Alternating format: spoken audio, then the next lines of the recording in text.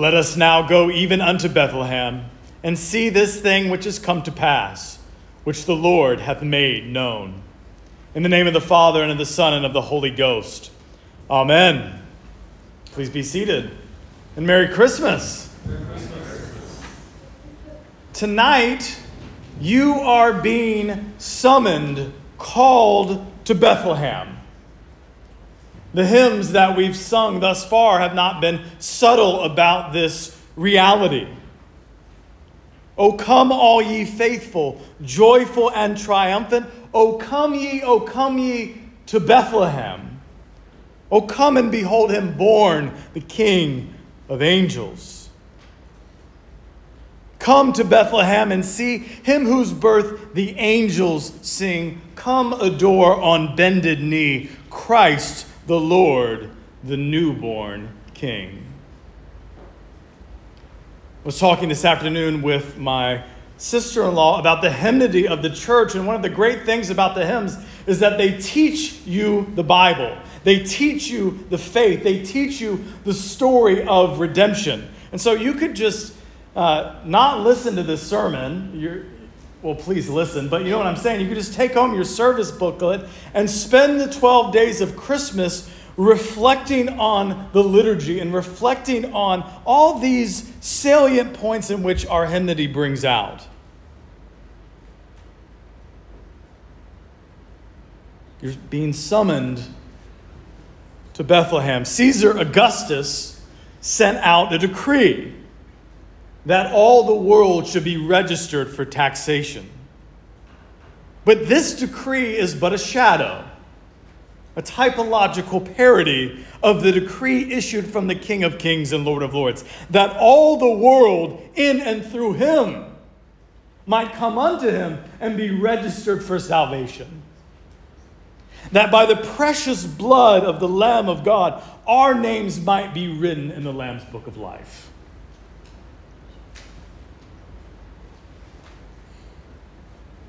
So let us journey mystically to Bethlehem. Let us with all zeal make haste to find and worship the one lying in the manger, and pledge our fealty not to Caesar but to the true King, kneeling before the Lord our Maker. Let us join the throng of angels and archangels. Let us contemplate together the glorious mystery of the incarnation and nativity of our Lord.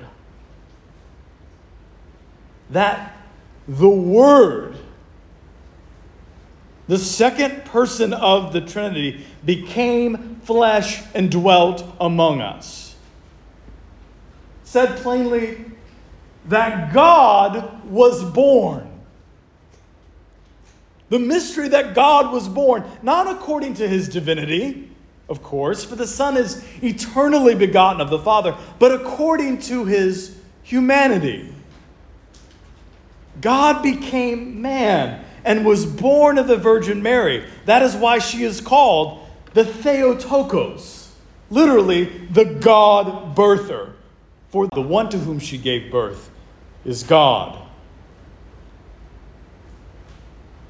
This boggles the mind and should fill the heart with wonder. The baby Jesus lies in a makeshift crib, ostensibly weak and helpless, yet he is the mighty Savior, the all-powerful, the Lord of heaven and earth, not helpless, but the help of all who put their trust in him. Think about this. The baby Jesus was held by his mother Mary on that holy night. Yet, he held her, and he held all things. Every part of the creation, the wood that made the manger, it was all made through him and for him. Paul tells us, St. Paul writes that all things, speaking of Jesus, were created through him and for him. And he is before all things, and in him all things hold together.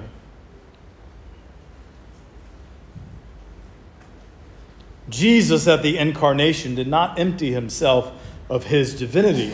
He did not cease to be God even for a moment, but rather he emptied himself by taking up universal human nature, by becoming flesh, by being found in the form of a human being, by being found in the form of a servant. That's what he did. That's the mystery that we celebrate this evening. But why? Why did God become man? Saint Athanasius, defender of the faith at the Council of Nicaea, famously wrote that he, that is Jesus, became what we are so that he might make us what he is. The end for which you were created, and there is no exception to this, the end for which you, a human being, were created, your reason for being, is union with God. To know him, to love him, and be loved by him, and to be united with him. Peter puts it this way, to become a partaker of the divine nature. And it is the incarnation that makes that union with God possible. Christ unites us to God by uniting us to himself. The Nicene Creed says that for us and for our salvation he came down from heaven. It's for our salvation that he was born, and salvation is union with God. That's what we were saved for. But there were obstacles to that union, things that we needed to be saved from, namely sin, death, and Satan. As the prophet Isaiah says, and we just heard this, the people that walked in darkness have seen a great light. They that dwell in the land of the shadow of death, upon them hath the light shined. We were in darkness, enslaved, and Christ came to save us. Last week, our family went to SeaWorld, and we saw the show A Wondrous Night. And it was good. You know, I'm not going to hate on it, especially when you think, okay, 2023, you're not in a church, you're in a theme park, and you're hearing Christmas carols, you're hearing the name of Jesus. So when you take into consideration that, you know, I'll give them kudos for that. I was actually surprised in many ways. And it was funny. I mean, the whole thing was the nativity from the perspective of the animals there. And look, I'm a Christmas maximalist. That means I love all the traditions, all the stuff. I'm there for it. And I'm often find myself being an apologist for how many of the seemingly secular festivities surrounding Christmas are actually Christian in origin, or they can be appropriated to bring attention and glory to Jesus. I mean, I love telling people this, that Santa Claus is Christian. Long before, did you guys know this? Long before Tim Allen put on the suit. If you know this movie, okay, obligatory laugh. There was the original St. Nicholas, the original Santa Claus. His name was St. Nicholas of Myra.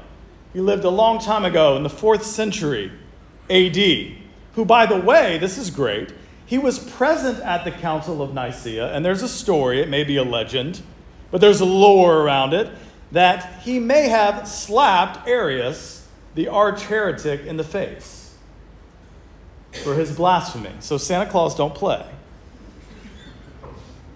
I mean, do you know why you hang stockings over, well, none of us have fireplaces, so below your TV, on a ledge, wherever it is, your hearth, whatever that may be. Do you know why you do that? Well, it's because St. Nicholas used to give gifts to people in secret. There's one famous story of a man who became destitute, and he had 3 daughters, and he didn't know how he was going to afford their dowry. And girls back then didn't have a lot of options. They couldn't go get jobs. So he was scared that that they were going to be forced into slavery. And so St. Nicholas gave them money in secret. And so as he gives them money for the first daughter, second daughter, then by the third time he's going to do it, the dad wants to find out who's giving these gifts in secret. So St. Nicholas has to get sneaky. He would throw gold through the window. And one time as he gave this gift to them in secret, it landed in socks drying by the fire. So thus stockings. So anyways, back to SeaWorld, okay. So you know where I'm coming from. Here's what was missing from the show, or at least muted. That Jesus saves us from sin, death, and Satan.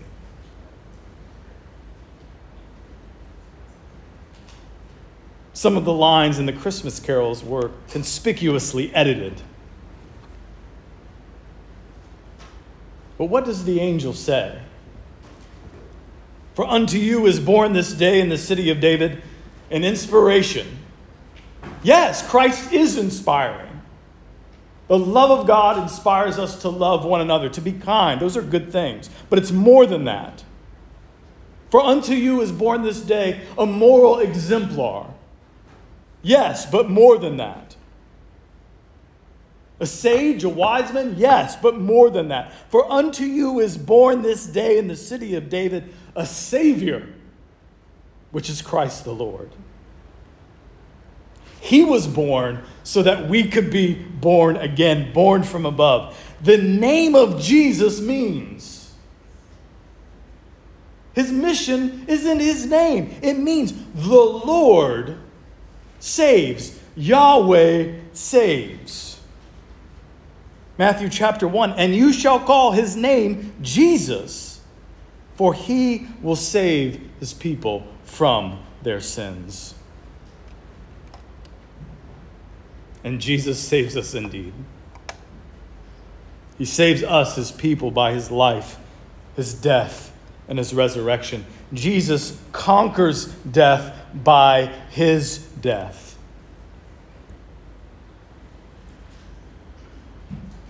And that Jesus' death would be the means by which he would give us life, is embedded and foreshadowed in the infancy narratives. Even at his birth, he is the crucified and risen one. Born, tradition tells us, in a cave, picturing the tomb in which he would be laid and from which he would arise. He's wrapped in swaddling clothes, foreshadowing the cloths which would wrap his body, the cloths he would be buried in. He's laid in a manger. What is a manger? A manger is a feeding trough. So laid in a manger is the bread of life, the one who would give his flesh for the life of the world.